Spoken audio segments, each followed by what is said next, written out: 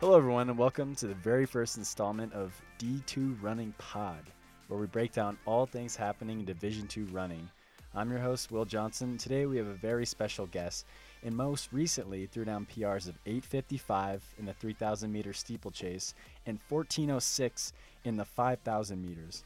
Not only is my teammate, but also my great friend, Mr. Cade Micheal. Cade, how we doing today? Oh, well, hey, Will. First of all, I was going to say, it would be kind of weird responding to that because I feel like I see you on a very daily basis, and that seems like it's a introduction after a while. But I haven't seen you in a while because I was in California for a week, and we didn't work out together yesterday. So, no, I've been doing good. The high today was for sure getting done with some stressful big undergraduate project stuff. The low is that City Market was out of my favorite kombucha flavor, so I had to settle for like the mid tropical punch. It's not the best. Tough day. Yeah. It's highs and Yeah. lows, the ebbs and flows.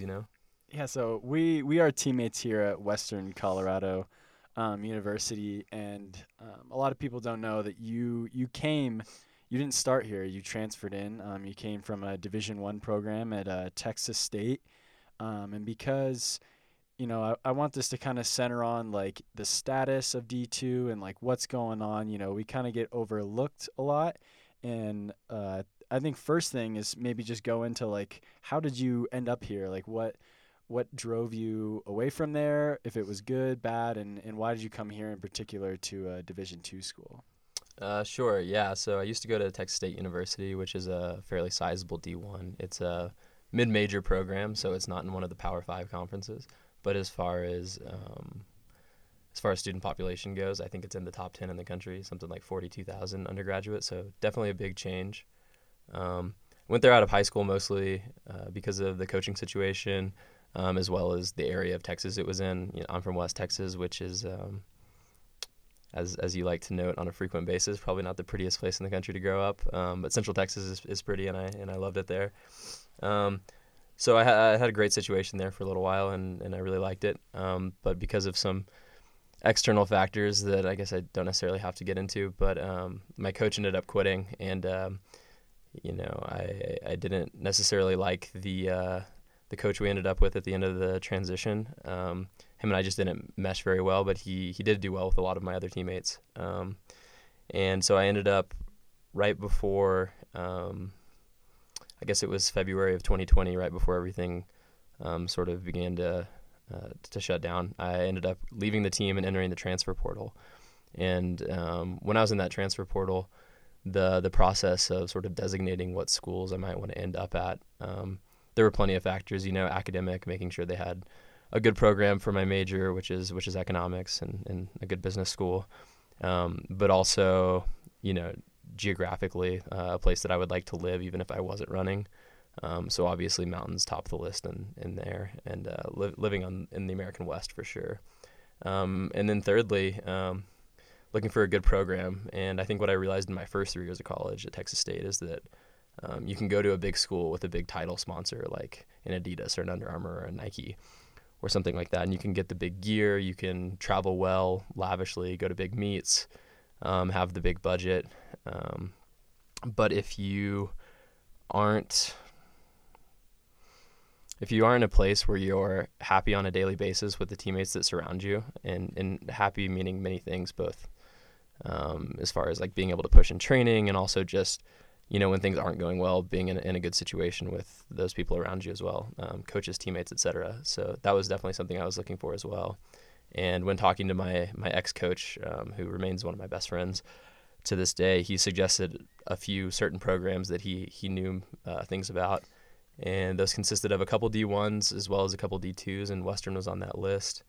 And as things began to shut down with COVID, I didn't necessarily have a chance to go visit a lot of the schools and meet the teams and the coaches, but just based on a couple phone calls with a couple of the guys on the team here, as well as talking to Jen, and having been to Gunnison in the Crested Butte area before, it seemed like a pretty surefire bet of a place I would like to be for a few years. Yeah, and we're sure glad that you're here with us today. Could have gone a ton of different routes. So you've been in both systems now, and you're coming up, ending your 5th year, maybe going into a 6th year to be determined. We'll see about that. You've been in both systems, and can you just talk a little bit about the difference between them and kind of like maybe the pros and cons of both? Sure. I think it's there's at least an idea that a D1 program is a much higher pressure situation, in the sense that it seems like a coach is sort of always on the hot seat, similar to like an NFL team or even what you see with like Division I basketball or football teams, in that it's very performance oriented, and that seems to trickle down, or at least did in the program that I was in, to the athletes, and pressure on the athletes to perform for sake of the coaches and for sake of themselves as well, and to live up to all the financial inputs that go into sustaining such a high budget program. And so I think a pro of D1 obviously is you do have the higher budget and higher exposure. So whether that means you're eventually making it into the ranks of professional marks, and you have and you have greater exposure because of social media, or now because of NILs and just greater marketing programs at these Division I schools, or just because that means you get free shoes and better gear, and you get to travel on first class flights and stay in nice hotels, whatever that may be. Those are certainly pros of the Division I. And then the cons are, obviously the pressures that come with that, as well as the sense that, if you're not in a few certain conferences or on a few certain teams in the Division I ranks, you're not necessarily competing at a higher level.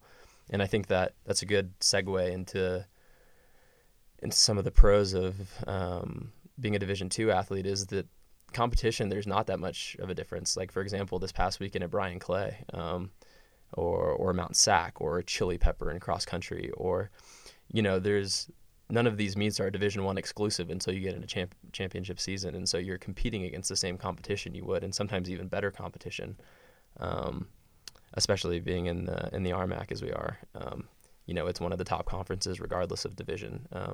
And so you're getting that D1 competition, similar competition that you would at the Division I level, but there's not necessarily those pressures. We're also able to hold a bigger team here than a lot of Division I programs because of those financial pressures that are put on the coaches and the administration, et cetera. Yeah, and I think the cons of D2 is really just that there's a sort of an undeniable stigma that comes with running for Division II program. And,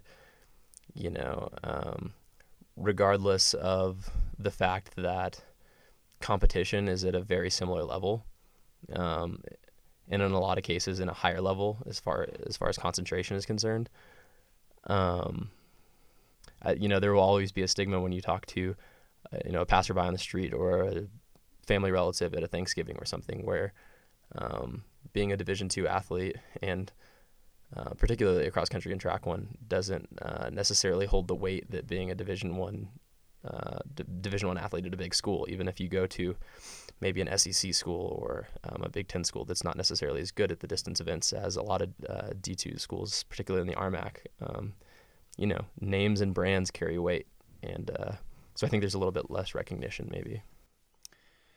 Yeah, and I know you just mentioned Bryan Clay, which you got to be a part of, and I think there's just like a big chip on our shoulder, like when we come in, or like, people want to prove themselves that we like shouldn't get overlooked. But I have a few results down that I just wanted to highlight from this past weekend. 145, 339, 836 in the steeple, 28:12 in the 10K. These are D2 marks right now. Some of them at the top of the nation in any division respectively. And you ran 8:55 respectively in the steeple as well, national mark. What was it like to, go there and, kind of kick ass, like beat some D1s, beat fellow D2s, and just kind of be in that environment and, go to those big meets? Sure. First off, I want to give a shout out to, I think all of those times except for the 339 are RMAC competitors, which is pretty cool. So we'll get to see them in a week at conference, from the mid distance boys over at Pueblo to the long distance boys at Adams, and so on and so forth. But yeah, no, actually Bryan Clay and those California meets that are known to be extremely high caliber in the distance events, I never actually had the opportunity to go to at Texas State because our team was, while we were fairly good on the mid distance and distance side, we were also a very sprint and speed and power oriented team. So we ended up going to a lot of meets in the South and not necessarily these big name mini heat type situations in California where people go to run fast. So it was a great experience this weekend. It's a meet I've looked forward to going to for a long time because you spend so much time on YouTube or Flow Track watching all these records get set on this track, and whether it's a D2 record, a D3 record, a D1 record, a US record, or even just the amount of people that run PBs at Bryan Clay like it's Boston for indoors. It's exciting. I mean, there was something like 600 entries in the men's 1500, and they were starting heats before the previous one had even finished. And so, yeah, the energy around the track, just from the critical mass of people who understand the spirit of distance running, was it was contagious. It was energetic, and it felt like, not the whole city of LA, but this little corner where these three really high caliber meets were was just bustling with really high caliber and elite athletes. And so it was a cool thing to be a part of. And you can go to any track in the country and run hard from the gun and run good times, but there's something to be said for sure about the momentum and the energy that you get from participating in a climate like that. Yeah, so we talked about all those times that went down at that meet that we just talked about Bryan Clay, and high schoolers are getting insanely fast these days. Like, we're talking beating pros, beating all divisions. Anyone they step on the track with, they're going to challenge. But even kids who aren't at that level yet, why do you think just Division II is just getting overlooked? I mean, we can look at you, a great success story starting at Texas State, and correct me if I'm wrong, you weren't phenomenal in high school, especially in the state of Texas, but I don't know. I would think that more kids would be drawn to like what we're doing kind of on our team, or just like as a division, and just how well, say, like the RMAC's performing. And I just wondering if you could possibly weigh in on that. Sure. I mean, first of all, shout out to Newberry Park head coach Sean Brosnan, not only for developing extremely fast athletes, but for calling 4:20 in the mile in high school not fast anymore. Because if 4:20 in high school isn't fast, then I want to know what adjective he would have used to describe me in high school, because it wasn't there. But no, yeah, I agree. Especially, I don't know, I feel like I have an interesting perspective on this maybe, because I went to high school in the state of Texas, and participated at the 6A level, at the highest level in Texas. And so, mediocre at best, never made a state championship type thing. And so I'm curious why I overlooked D2 at that point as well, because, it wasn't a huge success story, and certainly wasn't getting big scholarships at big name schools. But I think I'm always impressed with people who go to Division II schools, who are, above average all the way up to elite athletes in high school.